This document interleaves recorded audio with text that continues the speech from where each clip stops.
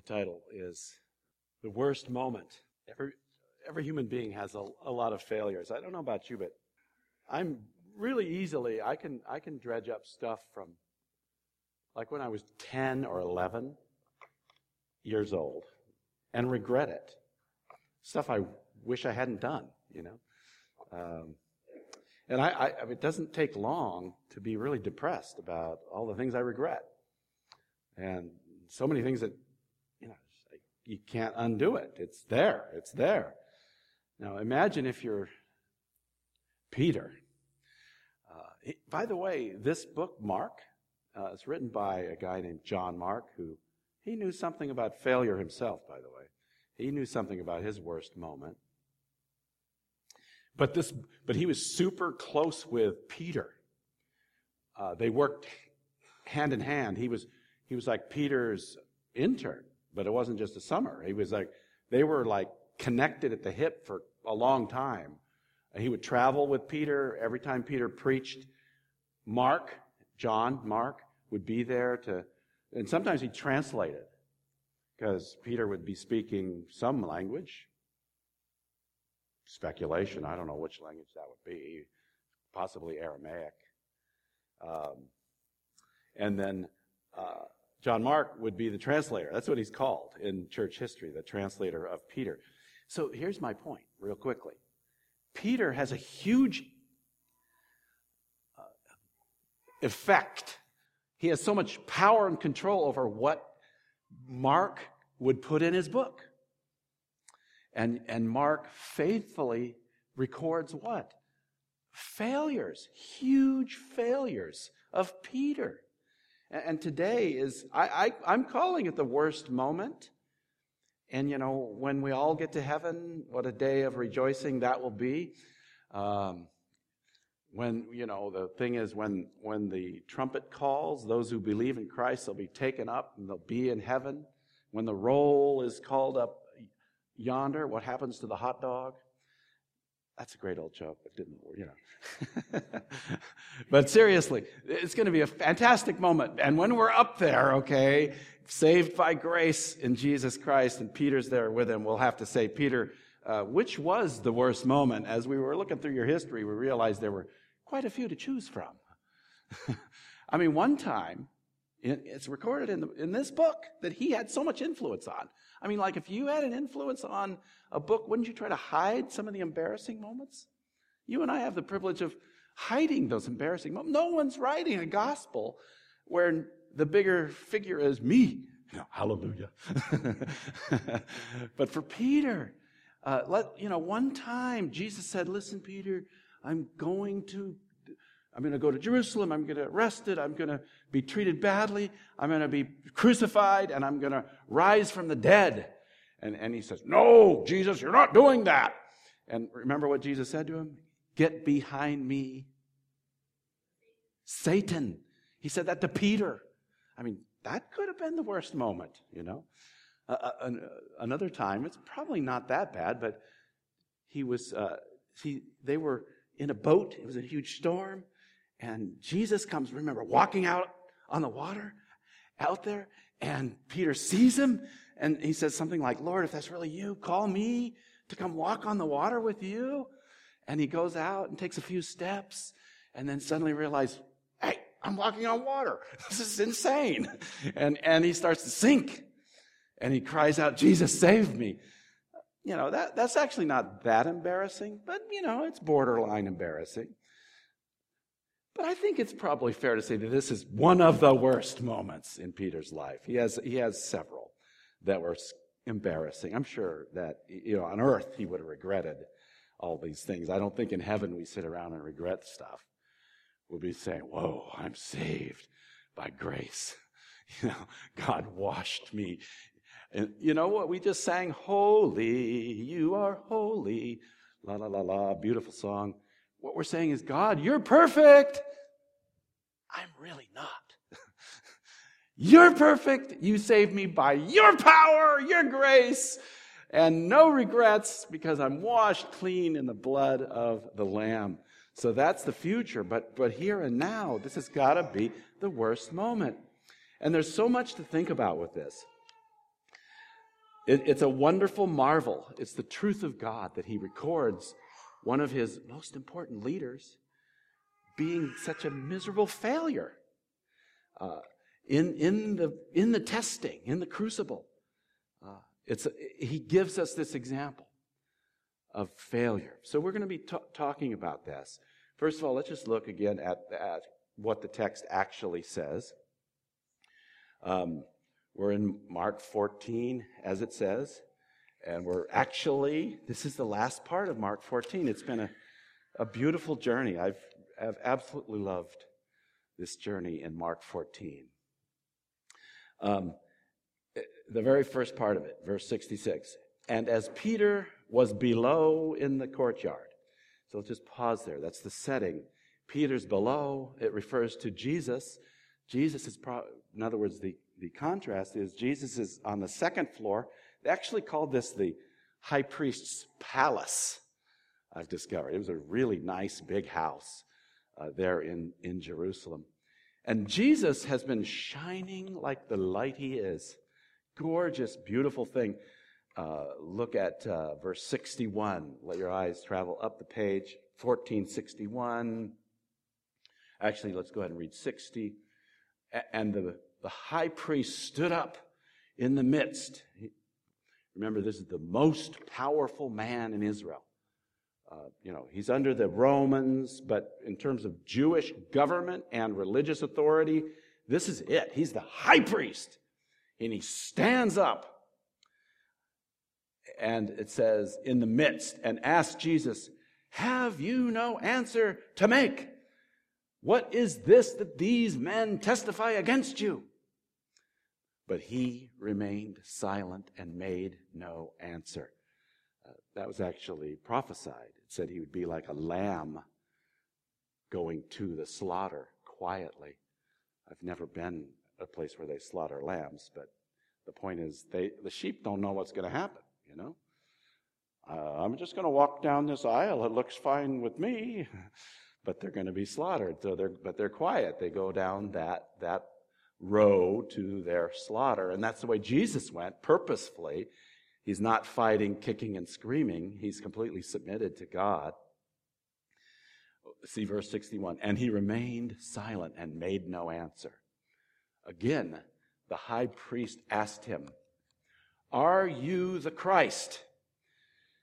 Now, remember, there's a lot in that. That means, in Hebrew, that word is Messiah.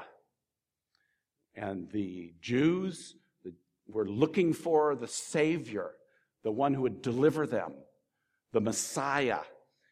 The word actually means to be chosen, to be anointed by God for a special task.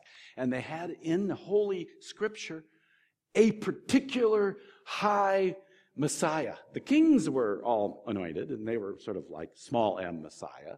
But they knew it all pointed toward one massive, epic, the Messiah. And that's what this high priest asked him. Are you the Christ, the Son of the Blessed? And that's just a way of saying, in their Hebrew mind, they never like to say the word God. In fact, honestly, if you look at the Jewish literature, faithful Jewish literature today, they come to the word God in English, they spell it G-blank-D. They don't even spell out the word God. And they certainly would never say the name of God in the Hebrew Bible is Yahweh, and they would never ever say that. They would say Lord, and that way they would probably spell L-R-D or something like that. But that's what's going on here. The high priest says, are you the Son of God? Are you the Son of the Blessed? So there's this beautiful moment. What will Jesus say? Will he crumble? Will he deny? Will he protect himself? Of course not.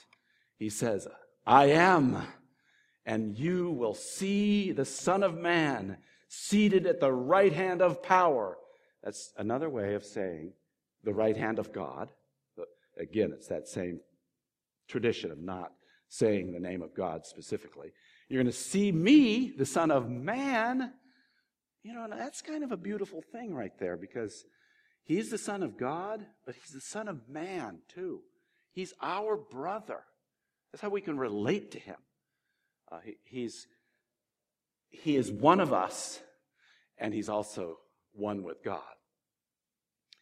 You will see the Son of Man seated at the right hand of power and coming with the clouds of heaven. This is the huge confession of Jesus. It's marvelous. And it's kind of like this. He's standing strong there. He's speaking truth to power. He's not afraid of the implications. If he says this, he knows that this is as far as they're concerned, a capital offense. You know what a capital offense is? It's like murder. It's a law that says you can lose your head. That's what capital means. You can lose your head over this offense. It's a capital offense. It's worthy of the death penalty. And Jesus knows that this is that. So look at what the high priest said.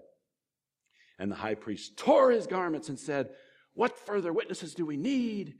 You have heard this blasphemy. What is your decision?"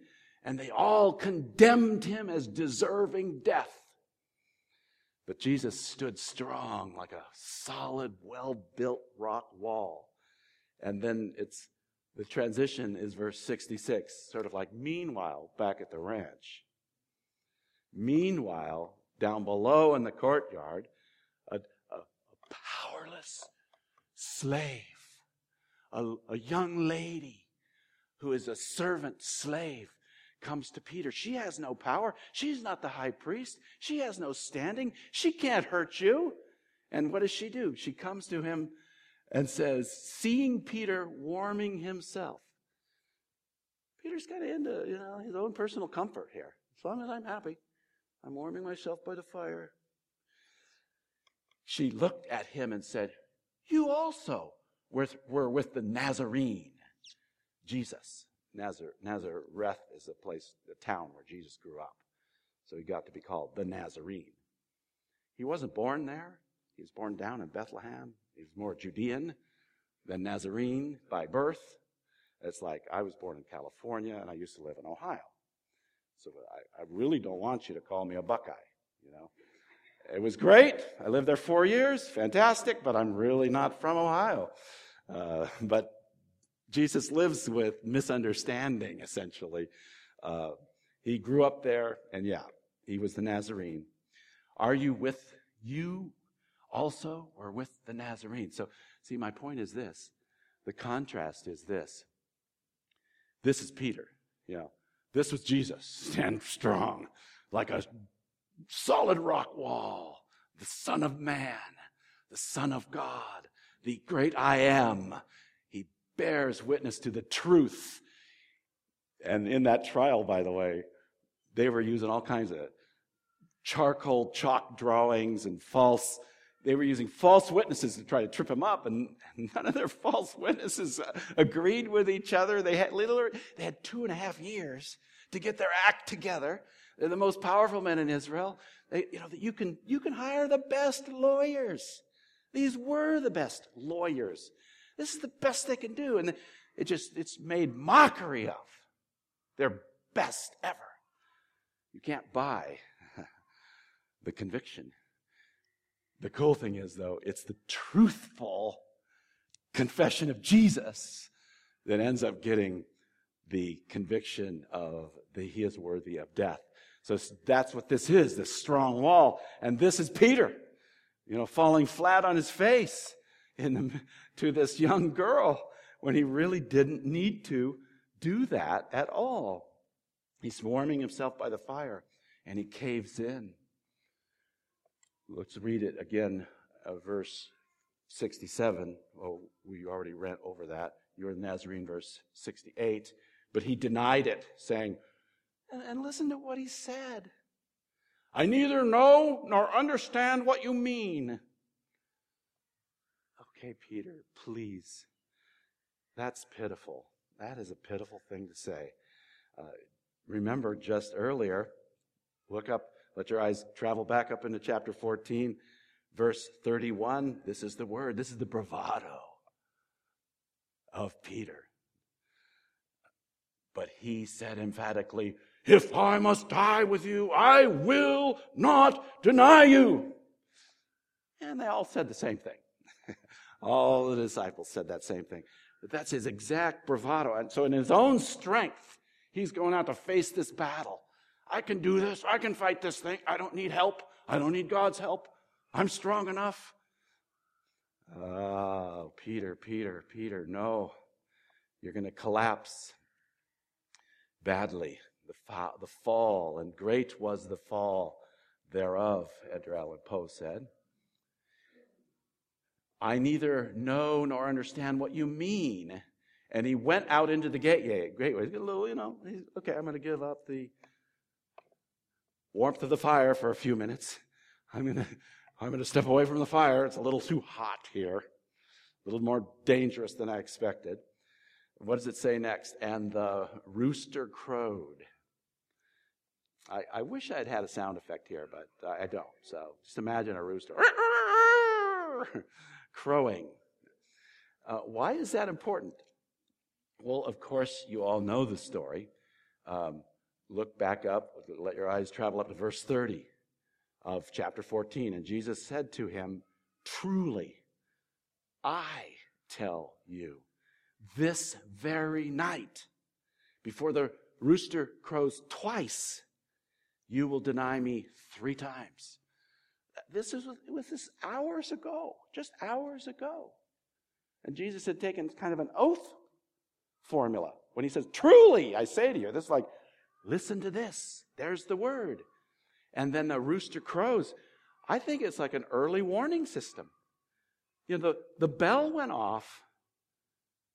There was an early warning there. Pay attention to the early warning, Peter. Please. He's giving you a chance. He's saying there's going to be 2.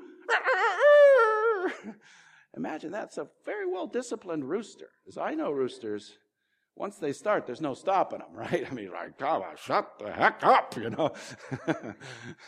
But this rooster had it all timed out in the sovereignty of God. God controls the roosters, dearest friends. He controls everything. But there's a powerful principle here. Powerful principle that you and I need to learn. That is early warning. God gives us early warnings. And part of the way to succeed is to heed the warning. It's total, impossible speculation, of course. But if Peter had just said, oh, wait a minute, this is wrong. I got to come to my senses. I got to start doing what God wants me to do. I heard the warning. The rooster has crowed once. But he doesn't. He doesn't hear. He doesn't hear. So the next thing we read, verse 69. And the servant girl, here she is, that big, strong servant girl. That scary one. The least powerful individual in the whole group. You could easily just sort of not answer her. You could easily just blow her off. But she's that one that comes. The servant girl saw him and began again to say to the bystanders. Now, so the language here is like she's like saying this a whole bunch to all the people standing around. She began again to say to the bystanders, this man is one of them. And again, he denied it. And after a little while, the bystanders again said to Peter, certainly you are one of them, for you are a Galilean. Peter was born in Galilee, up north near Nazareth, and he probably had an accent. They knew somehow he was Galilean, probably his clothing, all kinds of things gave him away. So this is the third opportunity for him. 3 times he's been challenged. Twice he has denied. He's heard the rooster once. But look at this. He began to invoke a curse on himself and to swear. Now, this isn't like a series of 4-letter words, by the way. Like the atmosphere turned blue as Peter let off a series of 4-letter words. No, that's not what it's saying. What it's saying is he went into this, it's a very intricate pattern of basically, if what you're saying is true, may I be cut in pieces and fed to the dogs. It's an official sort of curse on me. And it's like the highest form of emphasis you can make. This is Peter, this big, strong guy who had just said, I will never deny you. I'd rather die. And now he's denying him 3 times. He swears, I do not know this man of whom you speak. Wow. What has he done? Oh, Peter, what have you done? You've denied the Lord Jesus Christ, the one you profess to love. You've denied him. It's a full-out denial of Jesus. So look at the rest of what it says. And immediately, the rooster. I'm thinking of lunch. The rooster crowed a second time. And Peter remembered. Now he remembers. And Peter remembered how Jesus had said to him, before the rooster crows twice, you will deny me 3 times. And he broke down and wept. Peter. The worst moment. The thing he'll never, ever forget, except, like I said, by grace in God's heaven. We don't forget our failures. We don't live with regret for eternity. There's someday there'll be a switch to turn it off. The switch is Jesus paid it all. And it's all under the blood.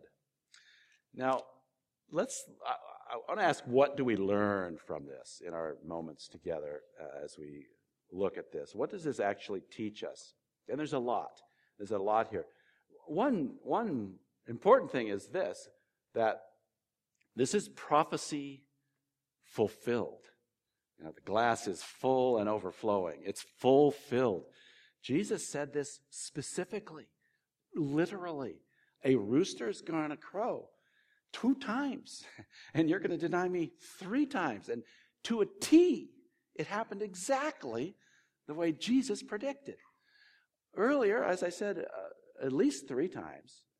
Earlier on, like a year ago it started, or a year and a half ago, Jesus specifically told them, I'm going to Jerusalem, I'm going to be arrested, I'm going to be beat up horribly, I'm going to be crucified on a Roman cross, I'm going to be buried, and I'm going to rise again. And they say, every time they don't get it. They so don't get it. One of the times, immediately after that, it's recorded in Mark, James and John, like his 2, Peter, James, and John were the inner circle with Jesus. They were like the closest. They know Jesus more than anybody else. And James and John and their mommy come to Jesus right then and say, when your kingdom comes, can James and John, can we sit one on your right hand and one on your left hand? Like, we want to be right there with you in your power, oh Lord Jesus. Like, oh, please, talk about regretting things you said. Those guys on earth, that was their worst moment, I would imagine. So what I'm saying is this. Jesus had predicted this specifically. He predicted his death. He predicts the denial. He predicted that all of them will deny him. See, right up, and again, let your eyes travel up. It says in verse 27, and Jesus said to them, you will all fall away. For it is written, I will strike the shepherd, and the sheep will be scattered. This is just a little microcosm of the whole Bible. God's prophecies come true. They always come true, and they come true exactly the way he predicts them to come true. So trust the Bible. When it tells you something, it's going to happen. Even if it seems like it's taking forever, it's going to happen. It's going to happen. Look at chapter 13. Let's depart chapter 14 for a second and look at chapter 13, verse 31. And this is the word of Jesus. He says, heaven and earth will pass away, but my words will not pass away. This is powerful. Jesus says the whole heaven and earth will pass away. By the way, the entire earth and the heavens will be destroyed. And he's going to make a new heaven and a new earth. It's going to be radically, amazingly different. The Bible describes this. Not today's message, but there it is. Heaven and earth are going to pass away, but the words of Jesus will not pass away. We said this during our worship time and in our prayer this morning. The Bible is the Word of God. It is true. Let us not doubt it. Let us remember it. Let us live by it. Let us trust the Word of God. This is prophecy fulfilled. But I want to face the kind of bigger issue here that I've already introduced kind of pretty well, and that is failure fatal?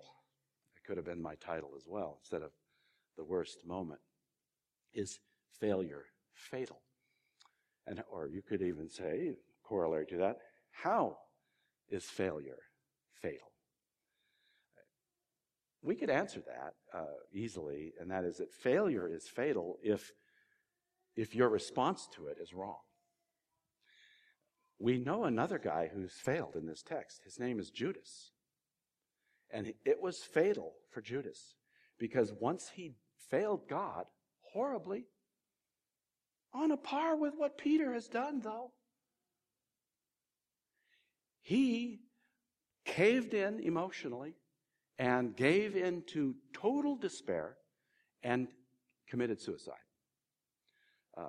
Very horribly and graphically, he committed suicide. It's recorded in the Bible. So you might say, I got this from my good friend Samantha Davy, that's like putting a period in the sentence. That's it. That's no more. I was a failure. I failed. That's it. I might as well just continue on a failure. I might as well I'll never succeed. I'll never overcome this. I'll never amount to anything. I might as well just continue on in that perhaps pleasurable thing, even though it is wrong and it's a waste of my human life and a waste of my God-given abilities. That's a way to say, that's it, I failed. The other option is to put a semicolon, which you put on in writing. It's not the end of the sentence. We're going to write more there. There's going to be more there. And so for Peter, there's more there. Hallelujah. So what do we learn? And this is my message. I'm going to flesh it out quickly. First of all, sorrow over sin is good if it moves you to repentance. Did you see at the very end of the text? I don't think I even reread it yet. The very end of our text, it says, and he broke down and wept. I think I did read that, but I'll read it again. He broke down. The language here is the word for broke down. It means to throw onto. It's like the weeping was thrown onto him. He was overcome with what he had done in that instant. And he broke down and started weeping. It's the same word that when the disciples were on the Sea of Galilee and a huge windstorm broke out, and it says the waves were being thrown onto the boat. They were getting overwhelmed by the waves, and the boat was nearly sinking. So it's that same word. That's what happened to him. And by God's grace, in this moment, he feels horrible. And he's weeping for what he did. So we're going to open that up a little bit. Secondly, anyone can be restored if they repent. Anyone, even Peter, even the high priest could have been, etc. Anyone can be. That's the gospel, because we're all sinners. Your sin is bad. My sin is bad. They're all overwhelmingly bad. Any sin is worth the full-on punishment of hell. And so we're all in the same boat, and any of us can be forgiven if we turn to Christ. And I noticed this too. Notice that this incident is never mentioned again. It's recorded faithfully in all 4 of the Gospels, dear friends, but it's never brought up. Peter never brings it up in his writings. We have no record of Jesus having a conversation with Peter about this incident. We have an awesome record where Jesus goes out of his way to restore Peter with those 3 questions. Peter, do you love me? Do you love me? Do you love me? You had 3 chances to deny me. Now you have 3 chances to affirm that you love me. And then he's filled with the Holy Spirit, and he becomes the spokesman for God, all in a period of a few days. He didn't even have to go through 18 months of rehab or anything like that. He's restored. I think it's pretty cool that this incident is never mentioned again. Hallelujah. Right? That's the gospel. You're washed. You're clean. We don't have to go over that again. And then finally, I want to look at this. No one is saved by their own power and performance. Peter's a shining example of that. So first, let's just look at this. This is so important.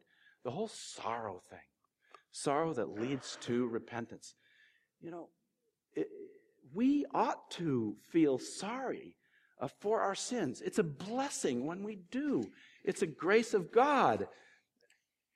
I once attended a lecture by a leprosy doctor who had spent a lot of time working with and researching Hansen's disease, it's called, or we call it leprosy. And what he said is the bad thing about leprosy is sometimes you see them in the third world, they're missing fingers and toes and other things.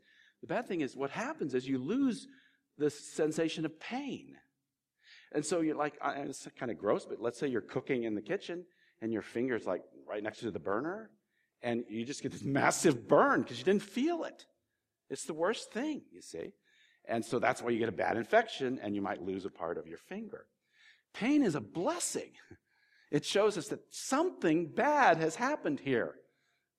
Why do I feel bad? Because what you did was bad. It's wrong, Peter. What you did was very wrong. You collapsed like a brick wall in a bad earthquake. Then the bad earthquake was some young slave girl who said, "Don't you know Jesus?" Didn't take much of an earthquake. It was a 0.1 Richter earthquake, and Peter collapsed. Yes, that's the way it was for him. But he's sorry. If you're taking notes, write down 2 Corinthians 7:10. This is a key verse. 2 Corinthians 7:10, and it runs like this: For godly grief produces a repentance that leads to salvation. Now, what that means, repentance means a desire for real change and a commitment to doing what it takes to change. That's what repentance is. It's not like, oh yeah, I feel sorry for it. I feel sorry I was caught. No, I'm really sorry for that bad thing I did. And I want to change. I want to get that behind me completely. So godly grief produces a repentance that leads to salvation without regret. Is that word, regret? Whereas worldly grief produces death. If you're just worldly sorrow, then you're sorry for yourself. You're sorry you got caught. And maybe you'll seek to self-medicate, escape, do it again, give up on yourself, all kinds of deathly activities. So it's good to have sorrow. And there's a lot in this. I want to open up just a little bit. Let me read. Let me read this one. This is Isaiah 41:14. I put this up on my Facebook page a few weeks ago because I was thinking about it. Isaiah 41:14. Listen to this. This is the word of God. Fear not, you worm, Jacob, you men of Israel. What? God, you're calling me a worm? That doesn't seem nice, Can't you come up with something like maybe eagle? Or at least a pigeon, But a lowly worm. Why is God saying that? Well, Jacob, the men of Israel, they had denied Yahweh over and over and over again, and they felt very much like worms. And ethically and morally, they were worms. They had no strength on their own. They needed supernatural intervention to make them other than worms. And that's what this is Isaiah 41:14. Fear not, don't fear. Yeah, you feel like a worm, Peter. By the way, you're acting like one. That's why you need to repent. Fear not, don't fear. You worm, Jacob, you men of Israel. I am the one who helps you, declares the Lord Yahweh. Your Redeemer is the Holy One of Israel. See, so humility and being sorry for our sin is the right start, because that turns us to God, who can save us, who can give us strength, who will give us the Holy Spirit, and will overcome and will grow with him. Ezekiel is a rich prophet. He's also one of my grandsons, by the way, but not the same Ezekiel. Ezekiel, jot down these references. This is Ezekiel 20, verses, I'm just going to cut to the chase. I don't have a lot of time. So verse 43, Ezekiel 20:43. It says this, and there you shall remember your ways and all your deeds with which you have defiled yourselves. Peter is sinning against Jesus, but he's defiling himself in that process. He's dirty. And it says, and you shall loathe yourselves for all the evils that you have committed. Now that's a strong word too. You will loathe yourself. Why do we go there? You know what Jesus says is, if you come to me, you have to take your cross and follow me. When you come to me, you have to die to yourself to live for me. We're sinners. We're rebels against God, and there's a big, strong part of us that needs to die. My sinful desires need to die, and I need to die to them. And I have to consider myself to be dead to overcome them. And so it's healthy to, I can hardly say it. It doesn't seem right, but it's the Word of God, to loathe ourselves, to hate a part of us that we have to overcome. That's the first thing in the process. Be humble and admit you have need. It's also found in Ezekiel 36. I'm not doing justice to the context there, but given the time, let me just touch on that today. So it's a part of that's what Peter was feeling at that moment. That's why the sorrow crashed in on him like a huge wave. He's weeping and overcome because he's realized what he did. He has realized what he has done. And he's loathing himself and looking for grace, looking for change. So where does change come? It comes in restoration. God wants to restore us. We don't go to loathing so that we stay there. No, we go to loathing so that we can change. I have a 62 Chevy pickup truck. It's unrestored. I should start a GoFundMe to fix this thing, but it's one of our friends in the church called it a jalopy. I thought, I love that word jalopy, and I'm proud of it. It's a jalopy. It's got rust holes all over it, but it still runs. I still use it once in a while. It's a great old truck. And this is what it could be, right? That's a 55. I have a 62. But during truck week or car week, whatever it is, I honor restoration. Now, that takes a lot of effort, a lot of time. You don't snap your finger and make that work easily, right?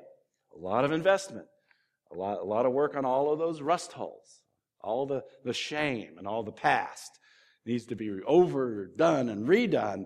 That's why we're here. It's a process of restoration. The technical biblical term for that is to be sanctified, to be set apart to God, to be changed. I'm a sinner. I believe in Christ. Here's the weird thing is, immediately I'm justified before God. If I die, I go to heaven because of the full righteousness of Jesus Christ. But God leaves me here to start a process of growing so that, my big position in Christ could be, my condition could kind of start to get a little bit more like that. And that's where we are. And that's where Peter is for us today. This is what Jesus said. This is huge. Luke 22:31. Simon, Simon, behold, Satan demanded to have you. that he might sift you like wheat. A baker takes wheat and, they kind of stir it up real strong, makes it nice and soft and consistent, and makes nice fluffy, whichever. Fluffy rolls. I'll take 2 fluffy rolls, please. Sifting changes the consistency of the material, and it's violent and painful for the wheat. If you were the wheat, it'd be painful.